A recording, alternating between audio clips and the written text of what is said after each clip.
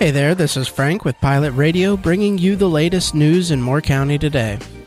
The construction of the new Moore County Courthouse is moving into interior sensibilities and construction. Scheduled to finish in May or June, the $58 million facility will connect to the existing courts facility.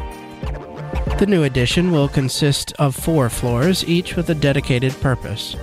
1 floor with the Clerk of Court's office and records, 1 for District Court, and 1 for Superior Court.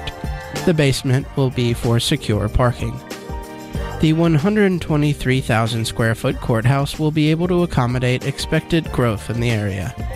The existing 47,000 square foot building will house probation officers, jurors, and members of the District Attorney's Office. In other news, Ryan Yarder of Carthage passed away as a result of a vehicle accident Sunday morning. Yarder was a soldier assigned to the 82nd Airborne. The accident occurred on Fort Liberty as Yarder was on his way home from work. Yarder was a former multi-sport athlete at Union Pines and graduated in 2022. His wife is expecting their first child in January. The National Trust for Historic Preservation awarded Carthage a $5,000 grant to establish a Historic District Overlay Commission. An overlay zone is an area of town that contains structures, sites, or features that have historic significance. The funding comes as a matching grant, so the town will need to allocate $5,000 or find an organization willing to donate in kind.